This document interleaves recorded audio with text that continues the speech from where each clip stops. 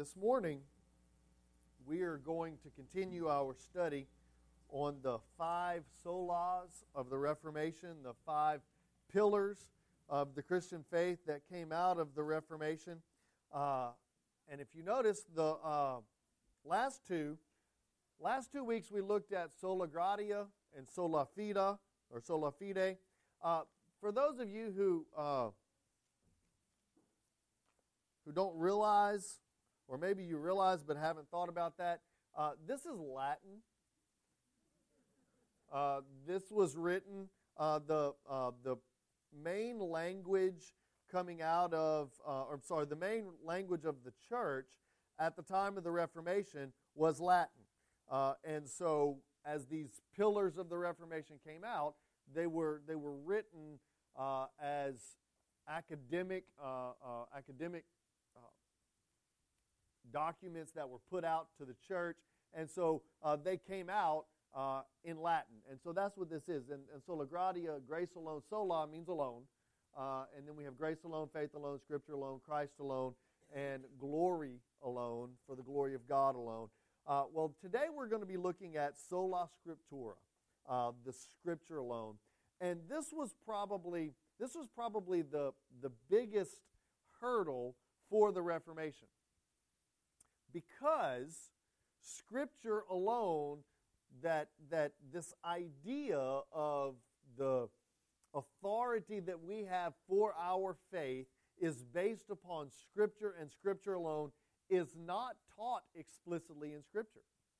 It is something, the principles are there, but it is not explicit in Scripture. And so for the Roman Catholic Church, this is where they say, well, if you're going to say in Scripture alone that our faith is based upon the authority of Scripture alone, then you have to acknowledge that that principle is not taught by Scripture.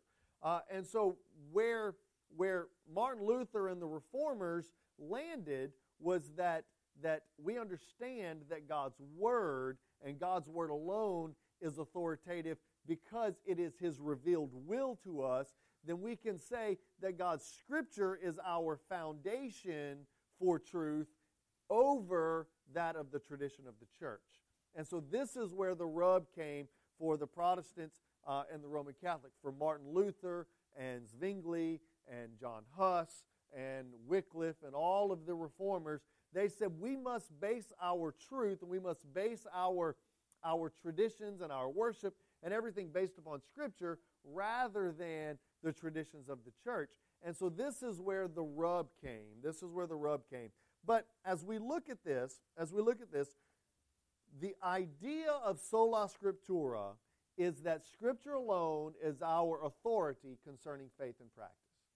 That's the basis, that's the principle of Scripture alone. Now, this was made possible only because the Bible was translated into the common vernacular. Last week we talked about those things that led to the Protestant Reformation, and we looked at Gutenberg's printing press. We talked for just a little bit that Gutenberg had invented this thing called a printing press, and all of a sudden you could print things very cheaply and you could distribute them amongst the people. And so the idea that Scripture is our authority and Scripture is our sole authority was only made possible because the Bible had been translated, at this point, was being translated into the common vernacular. See, when Jesus walked the earth, everybody spoke Greek. And so when the Bible in the New Testament was written, the New Testament was written in what language? Greek. All right, let's try that again. All right, so Jesus spoke Greek. All of the apostles spoke Greek. All of the known world spoke Greek. That's something that Alexander the Great did. It was something that God did through Alexander the Great. He unified all of civilization with the Greek language. And by the time of the Roman Empire, the Grecian Empire had fallen. The Roman Empire comes into power, and they said, you know what? We're not going to change the language because everybody speaks Greek. And so the idea, whenever God sent forth Jesus and God began to compose the New Testament through the apostles and through Paul and through Peter and through James and he began to compose the New Testament, he did so in what language? Greek, because everybody spoke Greek. So what happened, though, when the Western Empire fell, you had the invasion of the barbarians from the north, and they spoke German, and they spoke Anglo, and they spoke Saxon, and they spoke all of these foreign languages. Well, all of a sudden, not everybody spoke Greek. And so whenever not everybody spoke Greek, they couldn't speak the language. They couldn't read the Bible for themselves. And so the common language of academia, the common language for the priest, was Latin. And so Jerome translated the Bible from Greek to Latin so that he could read it, and so that the priests could read it, so that the people in the churches could read it. But then something happened after Jerome's Vulgate. After people no longer spoke Latin, the Bible was never translated into German or Anglo or Saxon. It was never translated into French or Spanish. All we had was Greek and Latin. Well, when Constantinople fell and all of the scholarship flooded east, all of a sudden Martin Luther and John Calvin and Wycliffe and Huss and Zwingli, they began to take these transcripts and they began to translate them. They translated them into German. They translated them into French and Spanish. And they translated them into Belgian. They translated them into the language of the people. And then they gave the Bible to the people. And the people could read the Bible for themselves. And then whenever the church began sending missionaries to foreign lands, William Carey goes to India. And he spends 3 years in India. And he has a grand total of 2 baptisms.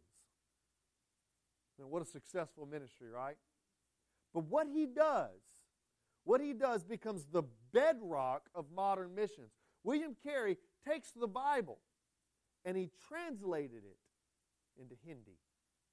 He translates the Bible into the common vernacular of the people. And all of a sudden, the people in India have the Bible in their own language. And William Carey began and he established the modern mission movement by saying, it is not about missionaries and it is not about going and preaching and going and teaching, but the foundation, the bedrock of missions must be that we get the Bible, we get the Word of God, God's revealed will in the language of the people. And so now, whenever Adoniram Judson goes to Burma, the first thing he does was he takes the Bible and he translates it to Burmese. And whenever when Hudson Taylor goes to China, he takes the Bible, the Word of God, and he translates it into Chinese. He translates it into Mandarin and Cantonese. He translates the Word of God into the language of the people, because there's something powerful, something supernatural that is in God's Word. And it is not the words on the page. It is not the ink. It is not the paper. It is not the leather binding. It's the revealed will and revelation of God's Word. And so, today we're going to look at Sola Scriptura. So if you have your Bibles, we're going to open up to the book of Acts chapter 20, verses 17 through 31. Acts chapter 20, verse 17 through 31.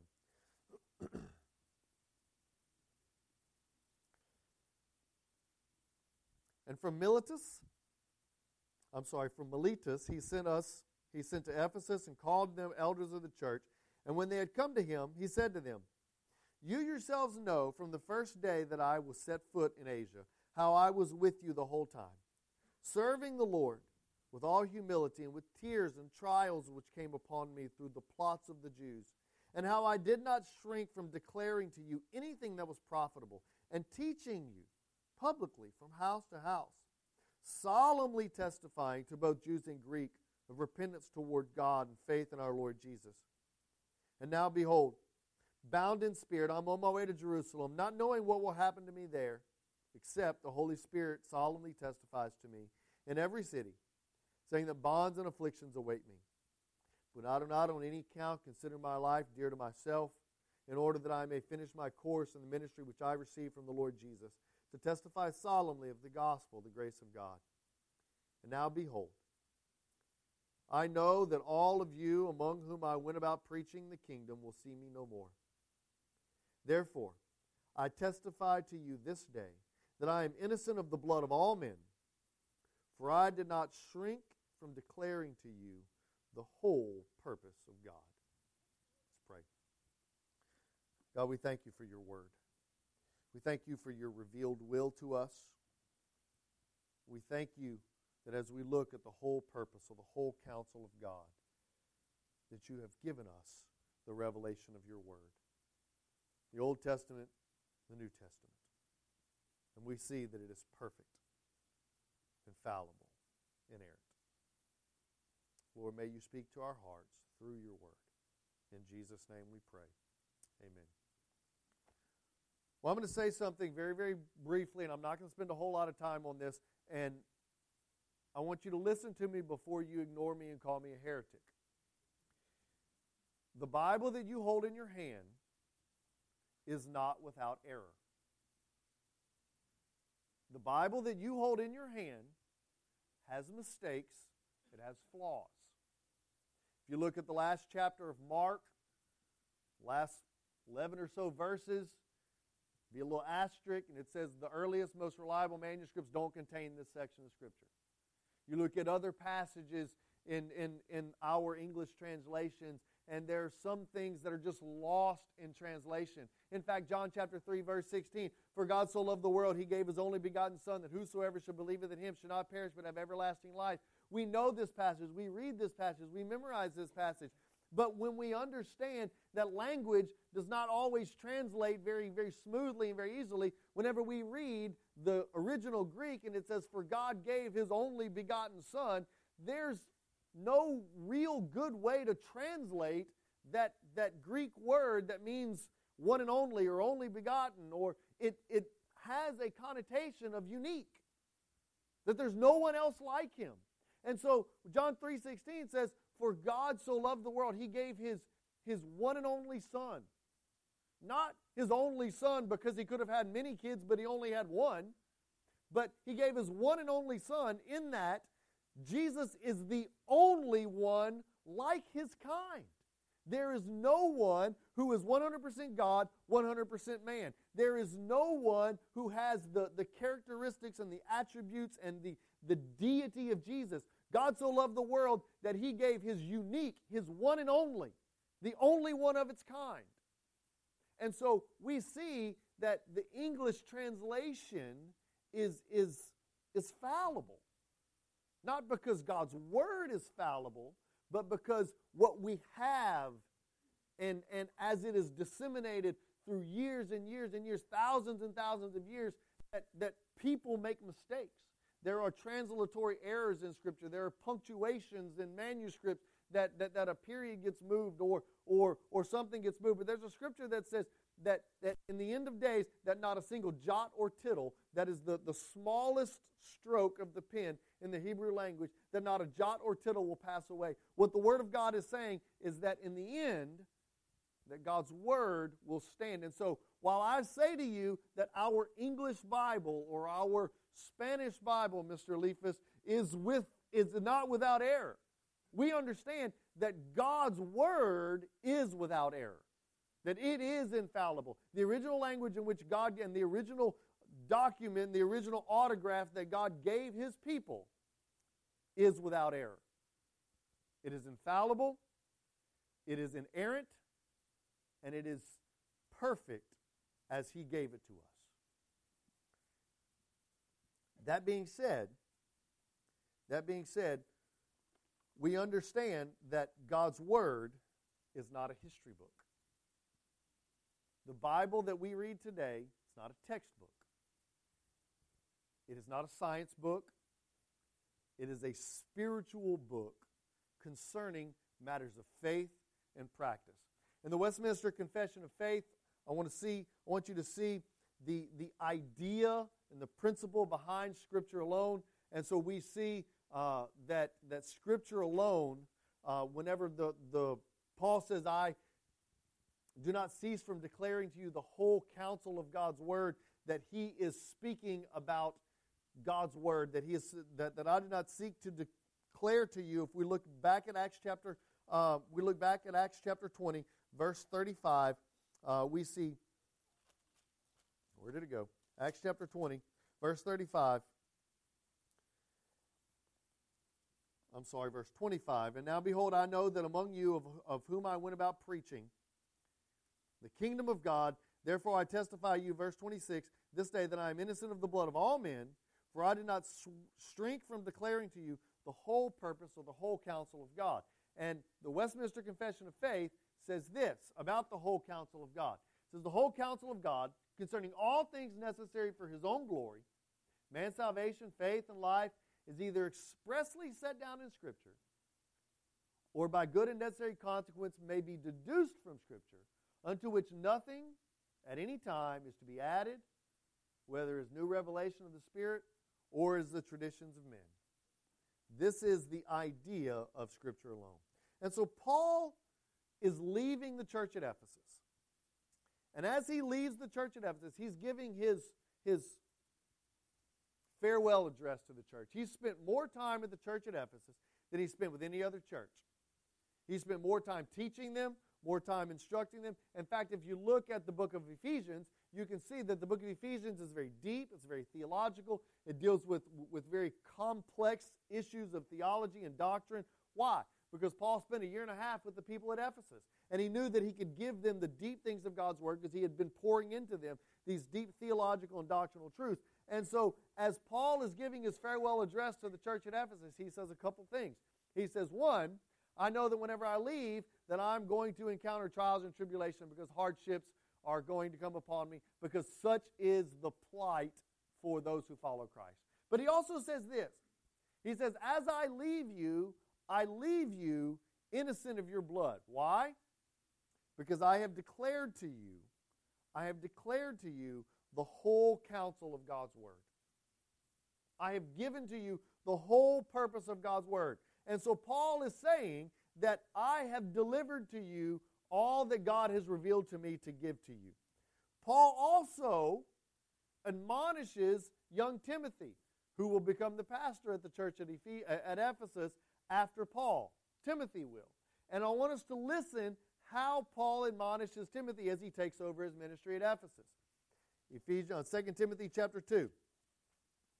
If you look at 2 Timothy chapter 2, we understand that Paul leaves Ephesians, Paul leaves Ephesus, and as he leaves Ephesus, he sends Timothy in his place to become the pastor there.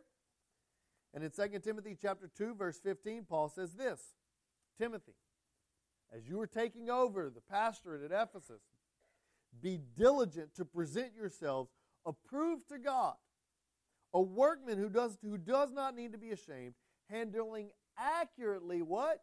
The word of truth. Because the only thing that is authoritative within the church is God's word. It is not the traditions of the church. It is not the Talmud. It is not the Mishnah. It is not anything man-made. It is not any tradition that we have come to. You see, we as Baptists are just as guilty as our Roman Catholic brothers and sisters whenever we make the statement, well, we've never done it this way before. Well, this is how we've always done it. You know, what does God's Word say about it? Paul admonished Timothy. He said, I have declared to them the whole counsel of God. Now I am leaving you as the pastor, as the leader, as the teacher, and you need to study, be diligent, to show yourselves a workman who is approved, handling accurately the Word of God. And as you rightly divide God's Word, may you communicate the truth of God's Word. Later on, in 2 Timothy chapter 3, Paul tells Timothy why it is so important to study God's Word. Because he says all Scripture is God-breathed. All Scripture is inspired by God and is profitable for teaching, reproof, correction, and training in righteousness. He says, Timothy, study God's Word. Now it's interesting. Timothy did not have the New Testament. Timothy only had the Old Testament, and possibly some of the gospel writings. But he said, study, show yourself approved, handling accurately the Word of God. And through the first 200 years of the church, letters from Paul, letters from Peter, letters from James began circulating throughout the early church. Letters from John began circulating throughout the early church. The gospel according to Matthew, a disciple of Jesus. The gospel according to John Mark, a direct disciple of the Apostle Paul. The gospel according to Luke, a direct disciple of Peter. The gospel according to John, the beloved disciple, began to circulate throughout the early church.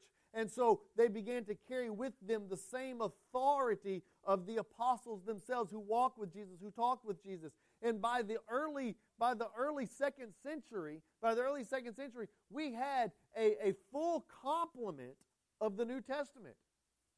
As early as the 2nd century, we had all of the writings that we have in the New Testament circulating throughout the early church. And so the Word of God began to take form. God's revealed will began to take form. And Scripture plays a dual role in the life of the believer. And many of us have experienced that dual role. Go to the book of Hebrews, chapter 4, verse 12. You'll see the author of Hebrews unpack this for us in verse 12. He says this. He says, "For the Word of God is living and active, sharper than any two-edged sword, piercing as far as the division of soul and spirit, of both joint and marrow, and is able to judge the thoughts and the intentions of man." Have you ever read God's Word and God added a verse? I'm serious. You ever read God's Word and you've read a passage that you've read 150 times, and then all of a sudden you read it for the 151st time, and you're like, wait a second. That wasn't there before. I've read this 1,000,000 times. I know this passage backwards and forwards. This passage was not there before. Why? Because God's Word is living and active. Now understand what I'm saying. The words aren't added to the page. It still says what it always says, and it will always say what it says. But what God does is in the heart of us, His believers, He reveals things. It's living and it's active. Have you ever read a passage one day and it speaks to your heart one way, and then 6 months later you read the same passage and all of a sudden it speaks to your heart completely differently? Because God's Word is living and active. And it carries with it two purposes. And I want us to see these two purposes in God's Word. It carries with it first the purpose of correction, reproof. All Scripture is God-breathed and profitable for teaching, for correction, reproof, rebuke, for righteousness, training in righteousness, so that the man of God will be perfect, complete, lacking in nothing. The Word of God acts to correct us when we do wrong. The Word of God says, for the love of money is the root of all sorts of evil. The Word of God says, abstain from immorality. The Word of God says, flee your youthful lust. The Word of God gives us instruction. It says, no temptation has overtaken you, but such is common to man. And God will not allow you to be tempted beyond what you're able, but with every temptation provides a way of escape, that you may be perfect and complete, lacking in nothing. The Bible gives us instructions and corrections. It tells us, thou shalt not kill, thou shalt not steal, thou shalt not commit adultery, thou shalt not covet. The Bible gives us instructions and corrects us. And when we read God's Word, the Holy Spirit has a way of convicting us through His Word to tell us that that we stand guilty and that we are sinners. And when you read God's Word and you read the Sermon on the Mount and you read whenever Jesus said, you have heard, do not commit murder. But I say, if anyone looks at his brother with hatred in his heart, he's already committed murder. There is a conviction that comes upon us because God's Word works conviction and correction, reproof, rebuke. And it tells us that there is a standard that God has, and that standard is righteousness. And that standard is perfection. Whenever God's Word says, be ye perfect, for your Father in heaven is perfect, we read that and we say, I am not perfect. I need to be corrected. I need to be rebuked. But God's Word is a two-edged sword. There are times when we know we're not perfect. Times when we know that we have failed. Times when we know that we have made mistakes. Times whenever we are broken. And we read God's Word. And we see the woman caught in adultery. And Jesus says, "Where are they that condemn you? Neither then do I. Go and sin no more." Whenever we read in God's Word, "My grace is sufficient for you, for my power is perfected in weakness." Whenever we read in God's Word, Jesus looking at Peter after he had denied him 3 times, and he looks at Peter and he says, "Peter, do you love me?" And Peter, grieved in his heart, said, "Lord, you know I love you." Jesus said, "Feed my sheep." We read in God's Word that God is gracious. He's abounding in loving kindness. The judgment in His strange word. We read in Psalm 103 that God will not deal with us according to the depth of our sin, but according to the greatness of His compassion. And as far as the east is from the west, so far as He removed our sin from us. We read in God's Word when Jesus looks at the thief on the cross and He says, "Today, remember me in paradise." And Jesus looks at him and says, "I tell you the truth, today you will be with me in glory." When Jesus looks at Zacchaeus, the tax collector, and He says, "Zacchaeus, come down, for I'm coming to your house today," that there is grace and there is mercy. And the Word of God is two-edged. It works correction and rebuke and reproof that we may see our sin. But it also works grace and compassion and love and mercy, so that when we see ourselves sinners, we see God as a God of grace and mercy and love. It is both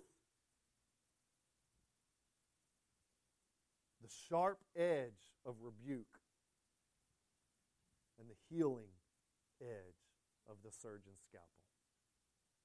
It is encouragement, grace, and mercy, correction, reproof, rebuke.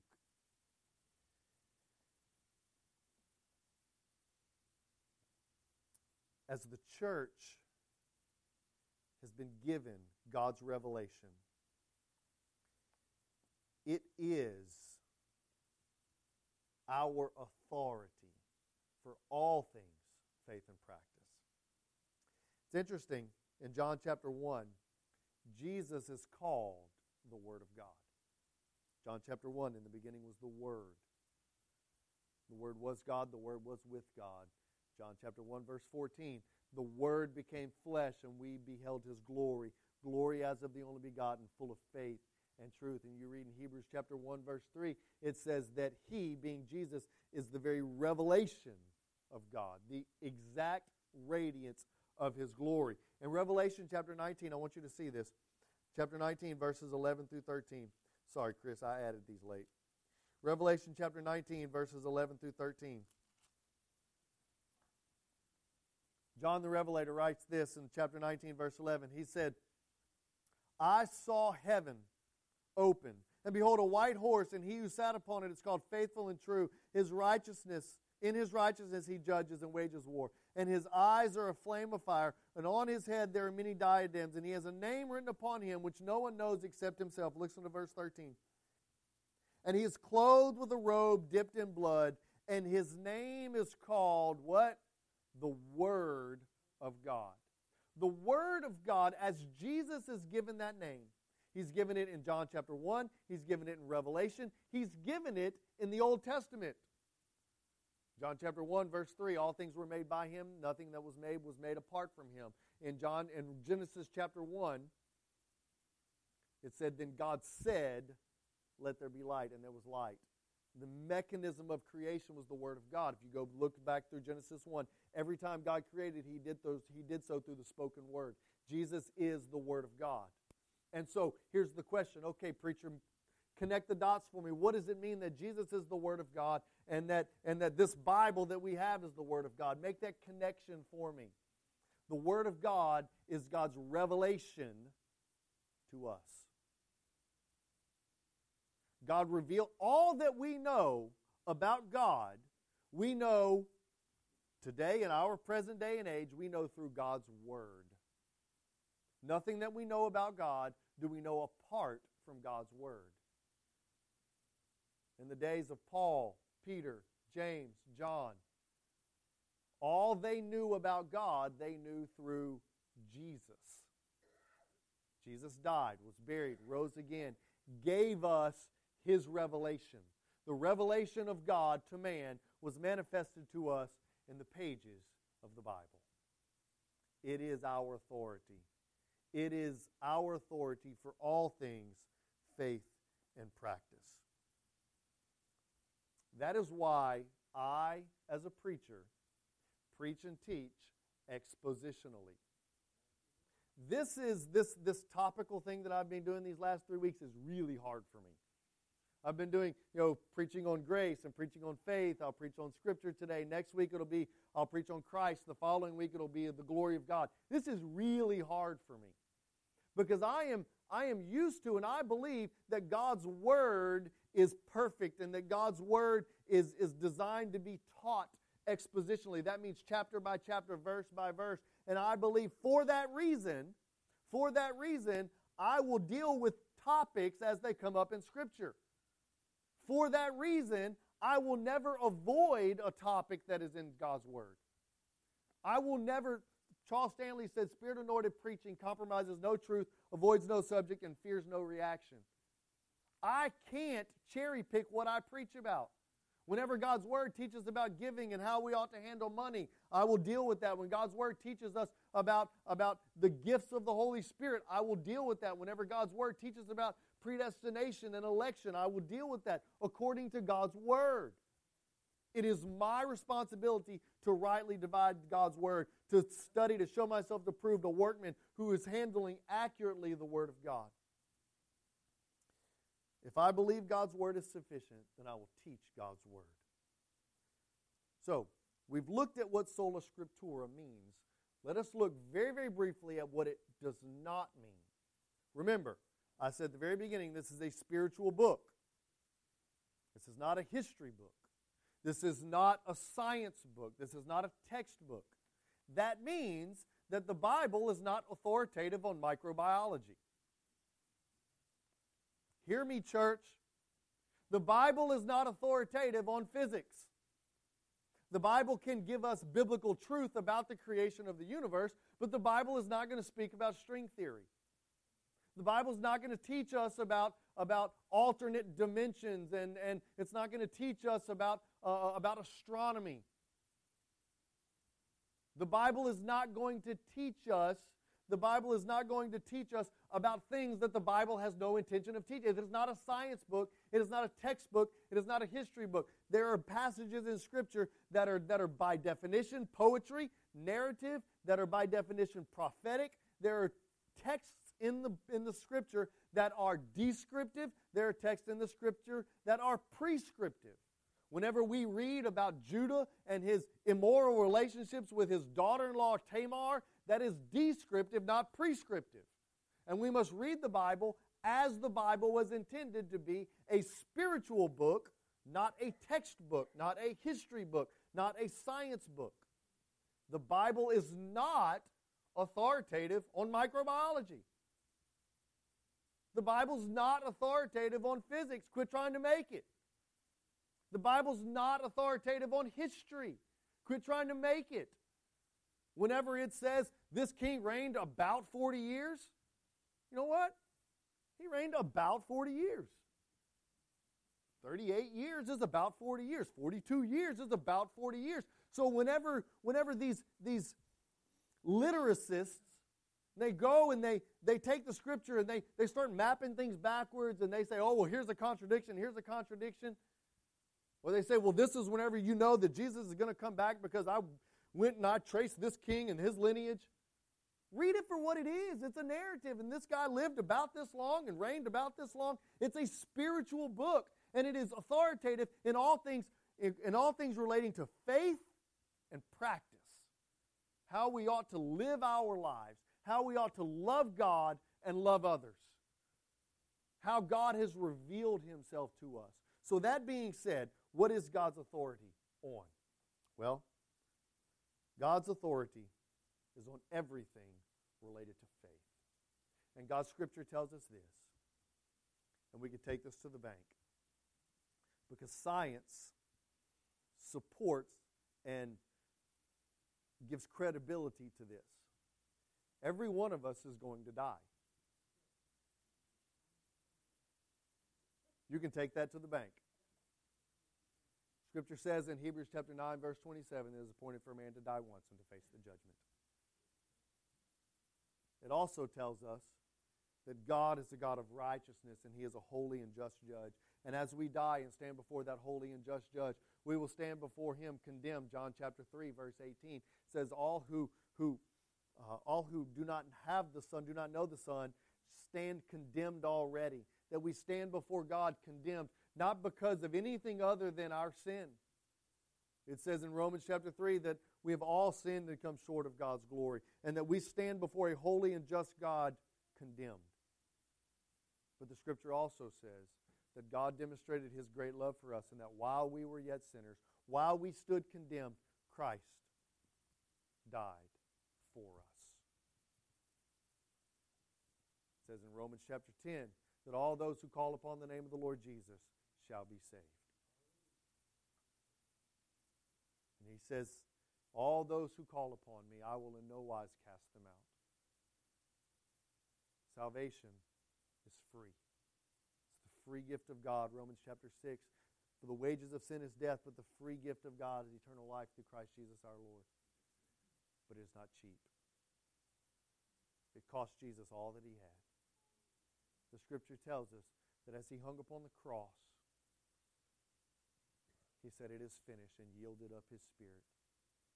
He died the death you and I deserve to die. And the Scripture is authoritative on matters of faith. And it says that apart from a relationship with Jesus, apart from faith and faith alone in Jesus and in Jesus alone, that we will die and spend eternity in a Christless hell. The Bible may not be authoritative on microbiology, but it is authoritative on that. It is authoritative on our eternity. And the Bible says, faith in Jesus and Jesus alone is what is required for salvation. Amen. Let's pray. God, I thank You that You have given us Your Word. That it is by Your Word and Your Word alone that we can place our authority. That the issue of authority is not within the Baptist church. It's not within our denomination. It is not within the authority of a pastor or teacher. But our authority on all things faith and practice are found in Your revealed Word. How You have given it to us. You have revealed to us who You are, Your character, Your compassion, Your love, Your grace, Your mercy. And we see that evident in the person of Jesus. And as He died, as He was buried in a borrowed tomb, and as He rose victorious over sin, death, and the grave, we know that we can place our faith and trust in Him. And He said, come to me, all those who are weary and heavy laden, and I will give you rest. If that's you this morning, if you need to give your life to Jesus, I want to invite you to come. Maybe this morning, you simply needed to be reminded of God's power,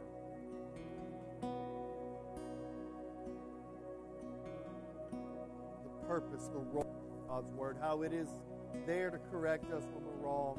It's there to encourage us, to strengthen us when we're hurting.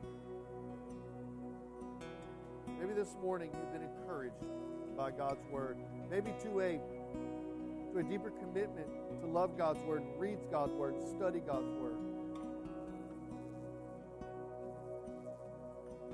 Maybe God has spoken to your heart this morning to become a part of what we're doing right here at Redeemer. Whatever it is that God's spoken to your heart, may today be the day of decision. We thank you for Jesus. Thank you for your word. It's in His name we pray.